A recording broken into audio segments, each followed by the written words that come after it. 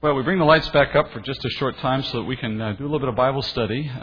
Didn't notice already, the name of the church is Oak Hill Bible Church, and for us that name has a very important meaning. It means we put our time and focus on study of God's Word whenever we meet, at least as a part of what we do, and tonight's no different. Tonight we celebrate the birth of Christ, and so it's only appropriate that the message have a theme of the birth of Christ, but as you're going to find out, we don't have to depart from our normal study that we're already engaged in order to do that. So if you'll pray with me just briefly while we open up your Bibles. If you have one, please open it with me. You may have one in front of you. I'm not sure if there's any in the pews, but hopefully there's one nearby. While I'm doing that, or while you're doing that, let's pray. Let's go to the Word of God. Heavenly Father, I thank you, Father, for a beautiful evening. One that's warm and inviting, Father, perhaps uncharacteristically so in terms of the weather, but Father, the day we come and spend time at your feet studying your Word is always appropriate, always welcoming. And Lord, we thank you this evening that can be with friends and family, celebrating a night that as children we long for all year long. And as adults, Father, we have come to enjoy in new and perhaps better ways. But for the whole world, Father, it's a day like none other. A day in which our promised Savior was delivered so many years ago. And yet, Father, the truth of that day, the meaning of that day, the power of that day continues to ring through the years of history even till now as new believers come into the faith every day.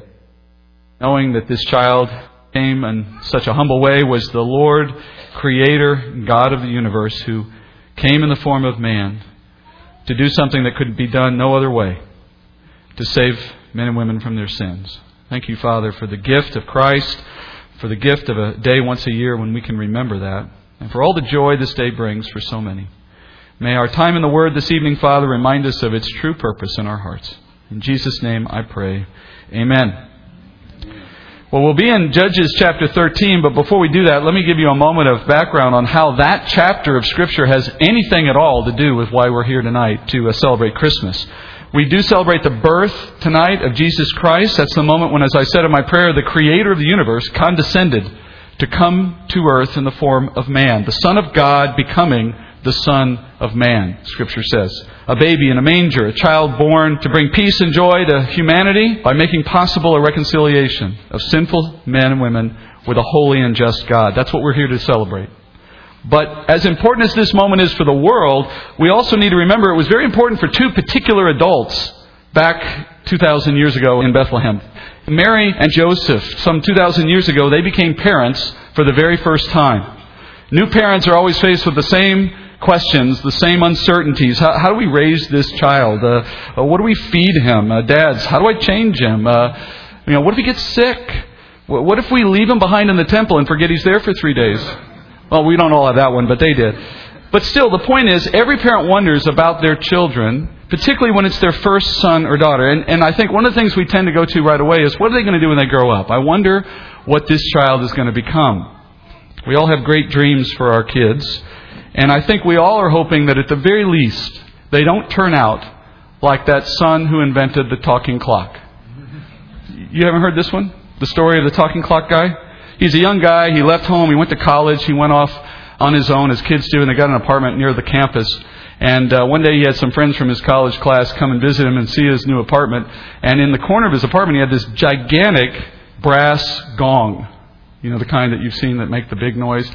Anyway, the friends were looking at that thinking, oh, that's kind of a cool thing to have in your apartment, but why do you have a giant gong? And he said, that's not a gong, that's a talking clock. And they said, no way. He said, absolutely. He said, you want to see how it works? They go, well, of course. He walks over, he picks up a hammer, he gets a big swing going and knocks the you-know-what out of that gong. And the thing just clangs so loudly, everyone was holding their ears to keep from having their ears hurt. The thing just rings and rings and rings. Finally, it dies off. And they're waiting for the next thing to happen. Next thing you know, from behind the wall, they hear this voice. You idiot, it's 2:30 in the morning. Talking clock. Yeah, so most of us are hoping our kids do better than that. But Joseph and Mary did not have to wonder what was going to come of their child, because they had been told by an angel, even before he was born, what to expect in the case of their special son. They heard from the angel that their child was going to be a boy, that he would be conceived by the Holy Spirit, which Mary, of course, knew was the only way it was going to happen. She knew he would be the promised Messiah, the one to deliver Israel out of bondage. She was even given the name of the child. She didn't even have to think up a name. His name would be Jesus.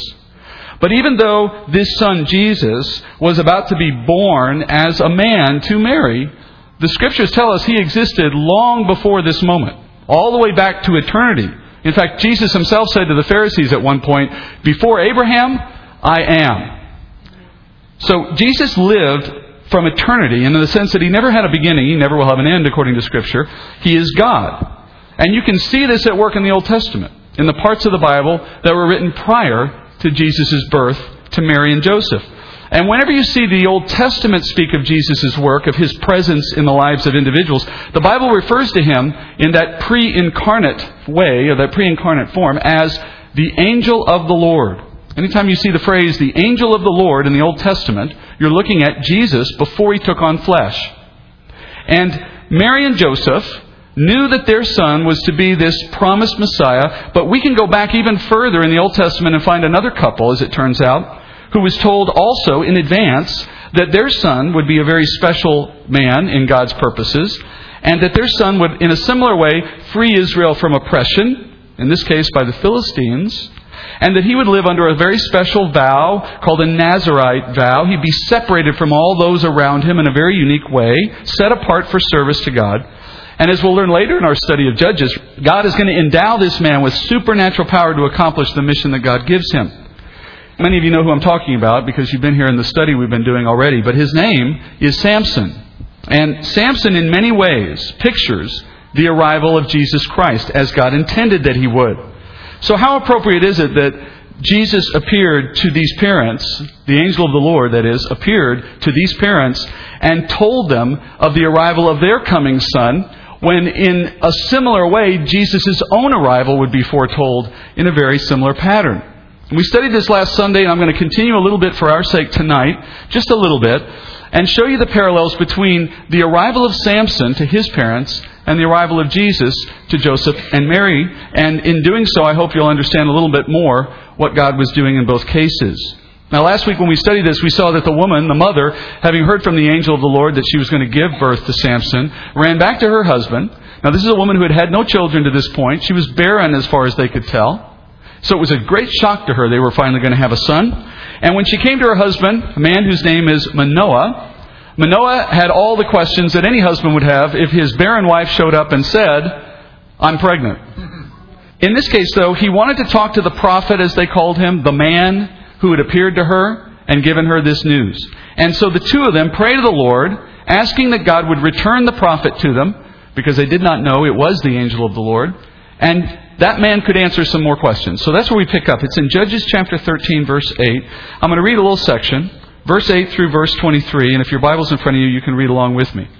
Verse 8 starts, "Then Manoah entreated the Lord and said, 'O Lord, please let the man of God whom you have sent come to us again, that he may teach us what to do for the boy who is to be born.'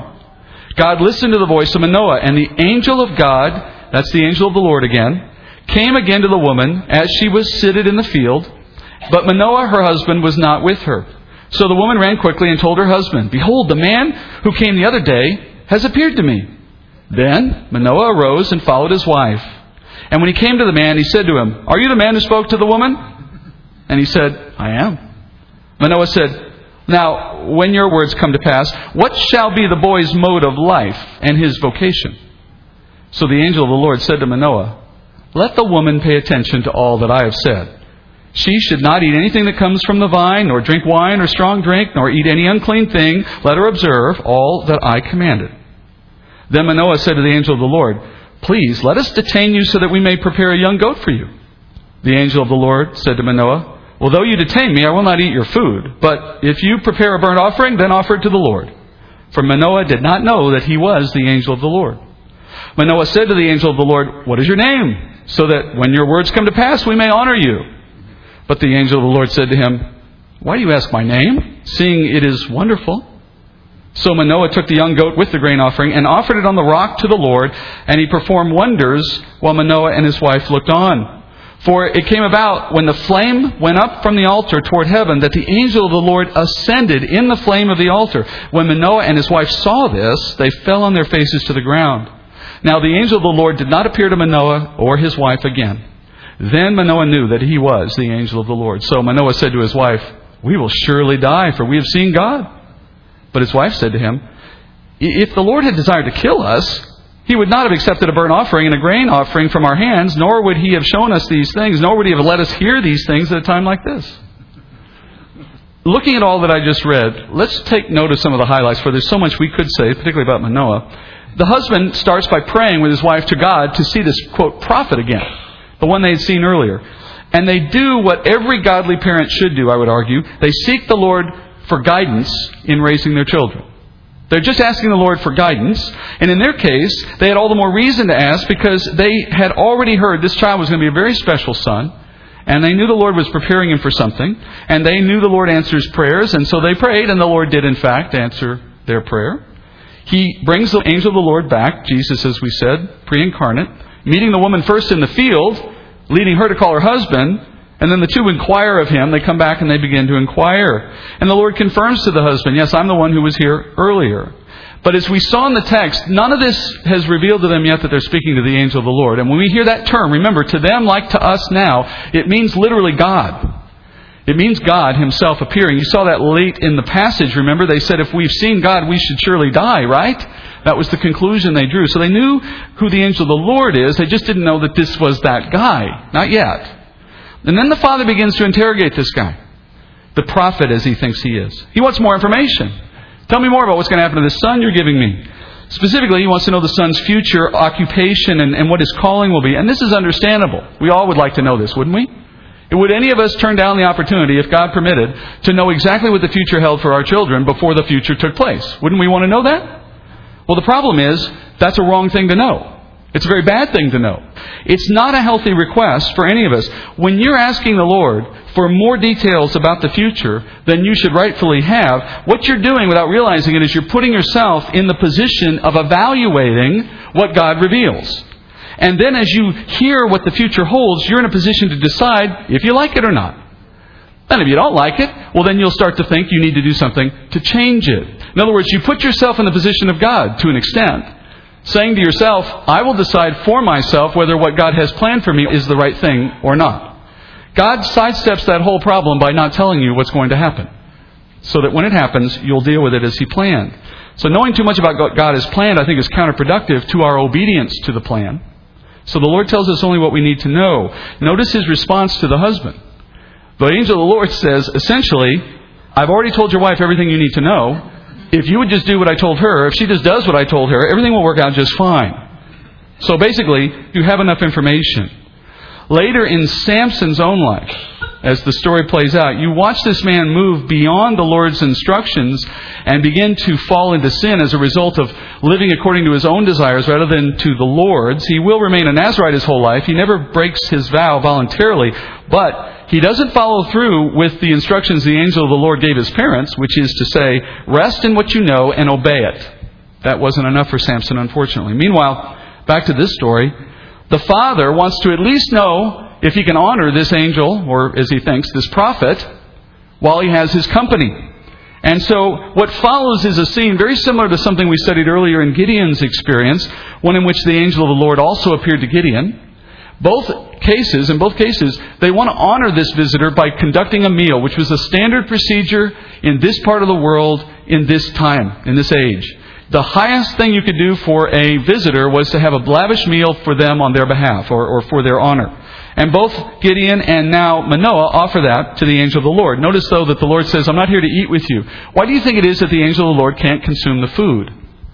Well, of course, it's because the angel of the Lord is not incarnate yet. This is not something in which God has prepared a body for Christ, so Christ is not prepared to eat a meal with this man. But what he does say is this: if you want to honor the Lord through the sacrifice of this animal, I will participate as an observer at the sacrifice.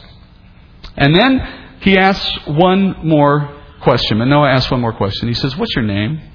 That's a logical thing, too. We would say the same thing, I'm sure. We want to know who we're talking to. The Lord answers the question, though, in a very interesting way. He answers it with a question. To paraphrase it, in our English Bible really makes this a bit hard to understand because the original Hebrew is a little hard to translate literally. But to paraphrase, what's coming out in English should be something like, what is this question you ask, what is your name? Jesus is saying, what is this question, what is your name? Why would you ask me this question, what is your name?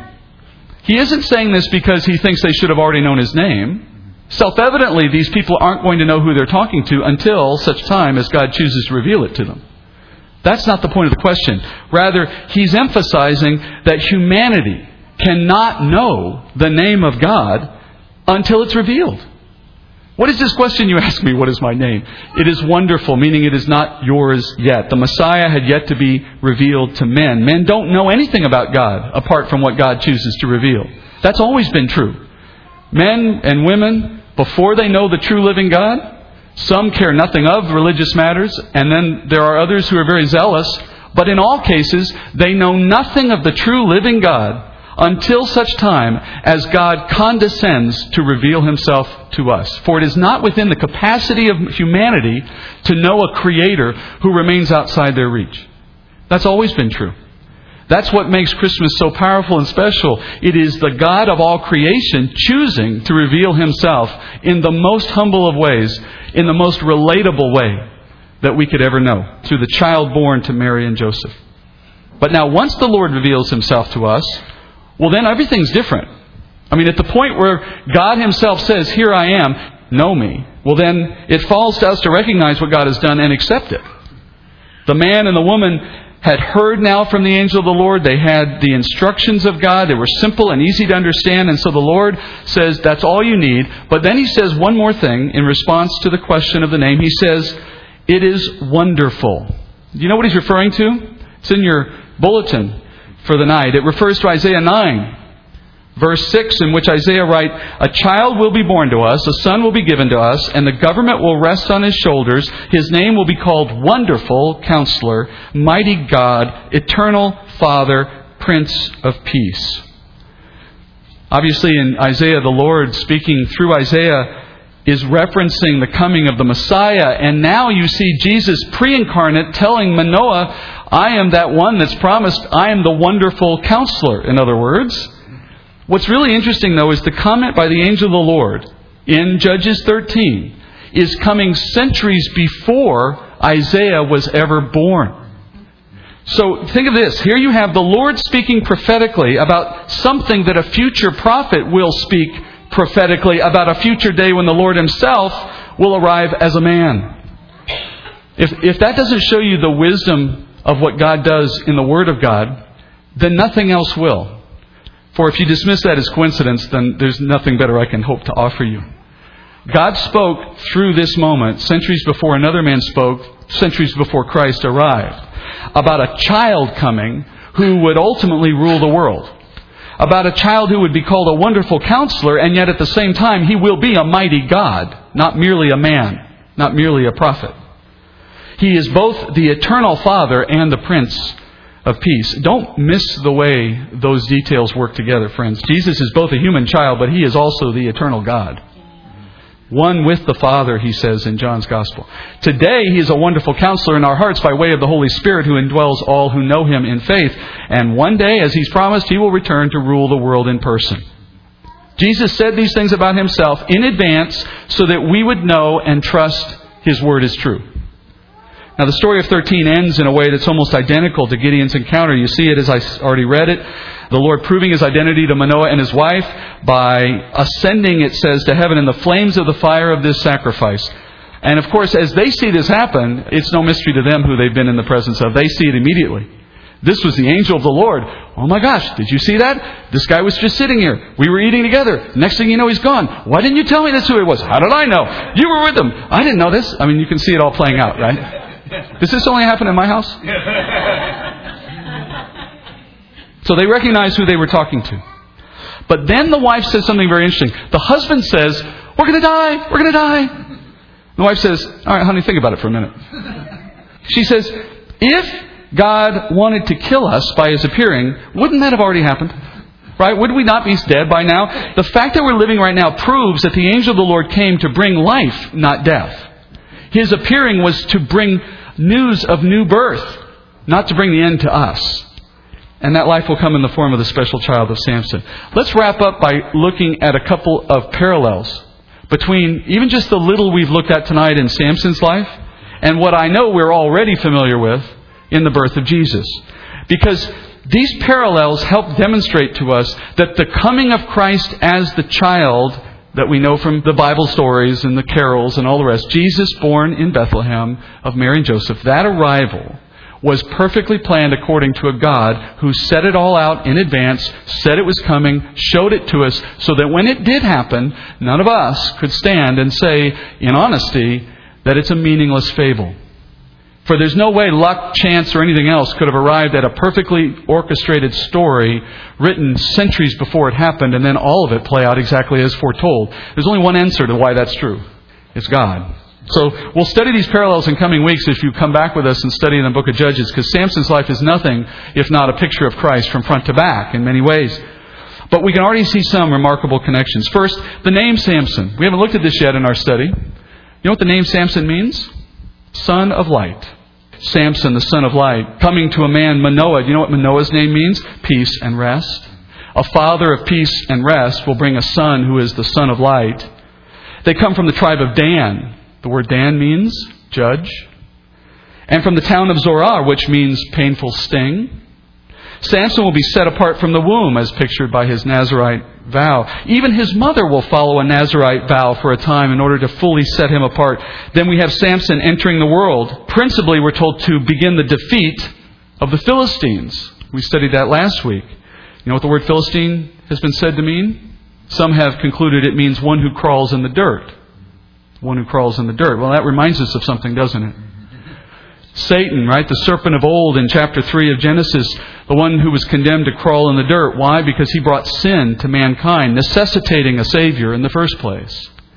So the sin of the garden brought all mankind under a curse of death, so that if men and women are ever to rise above that curse and enter into the presence of God without judgment for sin, God must do something to remove that curse from us, to remove the penalty that sin deserves. So, in mercy, the Father promises us that He will one day bring a Savior who will conquer the enemy and take our curse for us, bringing peace and rest to the world. That Son will be conceived supernaturally. He will arrive in an unexpected way. He will be the light of the world. Jesus calling Himself the light of the world in the Gospels. He will be set apart by the Spirit. He will conquer the enemy by taking our curse, enduring the sting of sin, which is death. Nevertheless, He will be resurrected, and one day He returns to judge the world in righteousness, ruling the world in power and in might. Now, friends, consider some of the parallels again. A son of light, born to conquer the curse made necessary by the sting of sin, that is death. Doing it for a Father who is peace and rest in a tribe that will judge and one day rule. All of these parallels between Samson and Jesus are not coincidence. I didn't make them up. This isn't a game. The Lord picked places. He picked people. He gave them names. They were born on certain days to certain parents in certain places of the earth. And all of these people were living a life just like you and I, oblivious to God's hand for the most part.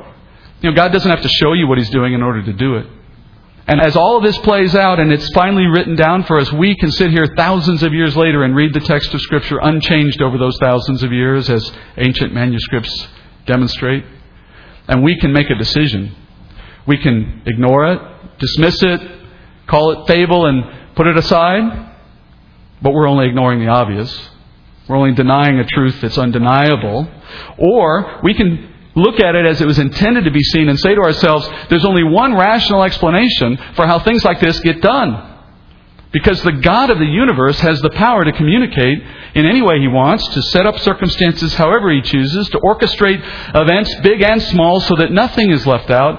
And then as it all plays out in front of us, the obvious thing we conclude is, God is telling us a story. Now what am I to do with that story? He's showing us in words and in pictures the story of Jesus centuries and millennia before Jesus ever came into the world. Certainly before we did. Don't let the myths of Christmas, like Santa and all the other stuff this time of year, don't let that distract you from the powerful, life-changing truth of the real message of Christmas. Jesus, God Himself, taking the form of man, because it was the only way God could solve the problem of sin in our lives.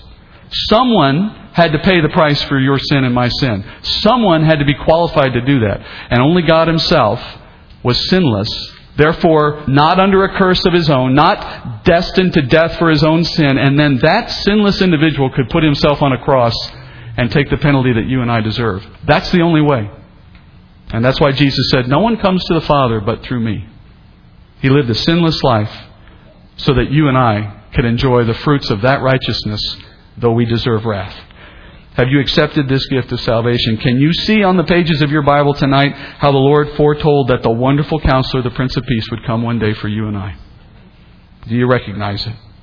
This Christmas, may I ask all of us that we would accept the greatest gift the world has ever known or will ever know, and that is to accept Christ as your Savior, believing in your heart that He is the one the Lord has sent to you to save you from your sins, and to confess that. You don't have to do it now. Not in front of me or this group necessarily, but we like to say there's no such thing as an unbeliever. There's only not yet believers. The key is, do you believe now, before the penalty of sin is applied, or do you wait to believe only when it's self-evident because you're standing before the Creator on your judgment day? Let's agree that it's better to believe now. Let's pray together as we finish the message and return to the rest of our service. Heavenly Father, I thank you for the wisdom of your Word, for the power that it holds, for the truth that it contains, for the life-changing ability that it offers. Father, I pray that those who have heard the Word tonight, those who know you and those who may not, would all be moved to consider the meaning of Christmas in a better way and to apply what they've learned, Father, in their own hearts, whether to be more obedient, more committed in service, more bold in proclaiming the truth, or for those who have never heard it before, Father, moved by your Holy Spirit to confess what they now have heard to be true. We pray these things in Jesus' name. Amen.